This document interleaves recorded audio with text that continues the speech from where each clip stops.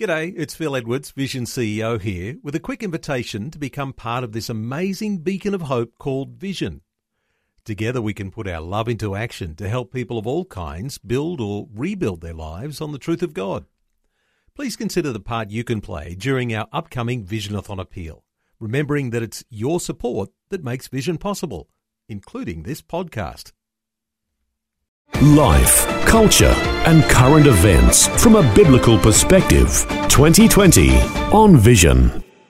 You might have caught the detail last week when the Australian government released the Intergenerational report.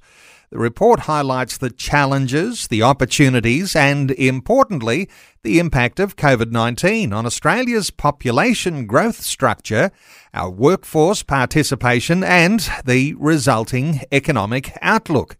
Now, there are some changes to what the future looks like. So let's get some insights with social researcher Ashley Fell, who is part of the team at McCrindle Research.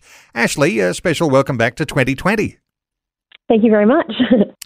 Ashley, population growth, in fact, things have changed. A fraction of what it was, around half of what we're seeing in the recent growth peaks. This is pretty important, isn't it? Yeah, that's right. So prior to 2020 and the pandemic, Australia was experiencing some really strong population growth from net overseas migration. About 2/3 of our population growth was occurring through that, and then the other third through natural increase, which is number of births minus number of deaths. But of course, due to the international border closures, Australia's population growth has been halted. And in addition to that, people today and women are having fewer children. And there's a few reasons for that, but one is during times of crises, people tend to hold off having kids. And so this lack of migration plus low fertility rates has put the population growth to around half of what we were seeing in recent growth peaks. So, yeah, some pretty important impacts there for our population and therefore our economy as well. No doubt there's a bunch of people locked away in a little room looking at modelling and graphs to come up with the intergenerational report. But when we're talking about the idea of our population reaching 40 million by 2061 and realising that falls short, it has all sorts of other ramifications for the whole economy and for everyone, doesn't it? Yeah, absolutely. So originally we were predicted to reach a milestone of 40 million people by around the year 2061, and that has been revised down a little bit by a few million people. So it does have big implications for our economy, for the labour workforce, for infrastructure. I think in some cases, and if you're living in a busy part of Australia, you might go, oh, maybe we can play a bit of infrastructure catch-up with this population growth. But population growth does often, mean a growing and stimulated economy. So there are some big impacts there. And another impact is that Australia's ageing population is also set to continue. So we've got a bit of a smaller population than we had anticipated that's living longer due to medical advancements and increased life expectancy, and also the fact that women are having fewer children and we're receiving less people from net overseas migration is all going to result in a continuation of Australia's aging population and an ageing workforce as well. So we've got sort of less people of working age per retiree as time goes on. So there are some positives and some challenges that comes with sort of this decline in population growth. What's it likely to mean, from what you can glean from the Intergenerational report, for workers in Australia over these coming decades? Yeah, that's right. It's going to have a pretty big impact on Australia's workforce. So as we've seen, Australian workers really drive the economy. Taxpayers, they contribute a lot to lots of infrastructure and government spending.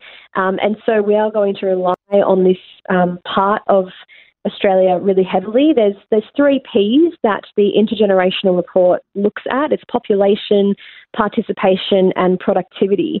And so what we are, I think, going to see is productivity doing the heavy lifting for economic growth. So national spend is going to be up, particularly on elements like healthcare and aged care and pensions as the population ages. But that does mean we are going to be looking to the workforce to carry some of these burdens and for the future generations. So we really do think it's quite important that action is taken now to respond to these insights and these predictions that the Intergenerational report has highlighted to, I guess, decrease that burden that younger generations are going to carry. But it's certainly going to need all of us to work a lot harder and utilise the technology so that we can increase that productivity and get Australia's economy sort of back on track in time from the hit that it's taken from COVID. I imagine, I guess it's probably a simplistic way to think about the future, but if our productivity doesn't increase, our taxes certainly will. So we might hope that government policies and such things might help our productivity to increase. But when we talk about the growth of an economy, obviously a lot of the way we live, our standard of living, depends on how our economy grows. It's likely to be lower. So is there a certain sense in which our standard of living is likely to be altered because of the growth issues? Yeah, it's a really good question, and I guess something that many of us are hoping won't happen too much in sort of the land down under, in the lucky country. We do have a fantastic standard of living here. We've got a lot to be grateful for, and so what's going to be important is government initiatives and encouraging people to continue to contribute to the economy, continue to work hard and smarter, so that we can adjust this way of living, I guess, infrastructure, spend, workforce, skills, participation, productivity, all of that is going to be important to increase the capacity of our economy, to invest in the future of this nation for the emerging generations and for all Australians, and to maintain that standard of living that many of us have become accustomed to. When we talk standards of living, we're talking about often what the government spends to keep the standard of living there. And you mentioned that the ageing population is going to be there, and there's a big bubble in the way that our growth will be there and our ageing challenges. So there's healthcare, there's aged care, there's pensions. All of that means big spending. So that's got to be part of the whole focus for the future too. Yeah, absolutely. There's definitely going to need to be a focus on providing for this ageing population. And, we've got this longevity that Australians are experiencing. So life expectancy is increasing. Today's, even children born today are going to live longer and work later into their life than previous generations. We've seen many people extend that working age from today's definition of the mid-60s to the late 70s and perhaps even beyond that. So it's certainly going to be important that there is a good allocation of our population or our government spend, initiatives, infrastructure into looking after these older Australians who can be at the more vulnerable end of society. We've seen revisions into aged care. We've seen some good initiatives of late into that sector, and of course that's going to continue to be important. It's also going to be continue to be important to encourage sort of the upskilling and retraining of younger workers and, enticing workers into that healthcare space, because that's going to be a really important part of, a sustainable future where we can look after all generations across the spectrum in Australia. Some might say there's a lot of pressure going to be on younger generations, and you've taken some time to be thinking through all of those sorts of issues. Last time we were talking about your Generation Alpha book. You've done a lot of thinking about the new generations coming up. Are they going to be up to the challenge, do you think? That's a good question. We take a pretty optimistic view for the emerging generations. We think they're hard workers. We think that they are going to be well equipped with transformative technologies, with new ways of thinking, with innovation, new ways of designing how we live and solving future problems that maybe we don't even know we're going to come across. So, of course, they're going to have their challenges, and COVID is going to be a challenge for the emerging generations, as we seek to recover from this, recession that many of the younger generations have never faced before. But I think it is, it's helpful in some ways, like looking more broadly at the fact that there are seasons of life, there are seasons of the economy. We're in this COVID season, we're going to be recovering from this for a long time. But if we can band together, if we can draw on the strengths of different generations and different expertise, if the government can serve us well, and if, us as workers can step up to the challenge, look after those in our families, in our communities, in our churches, then I think we will continue to, be considered the lucky country, the land down under. But yes, it will require a fair bit of our emerging generations. But like I said, we're confident in them.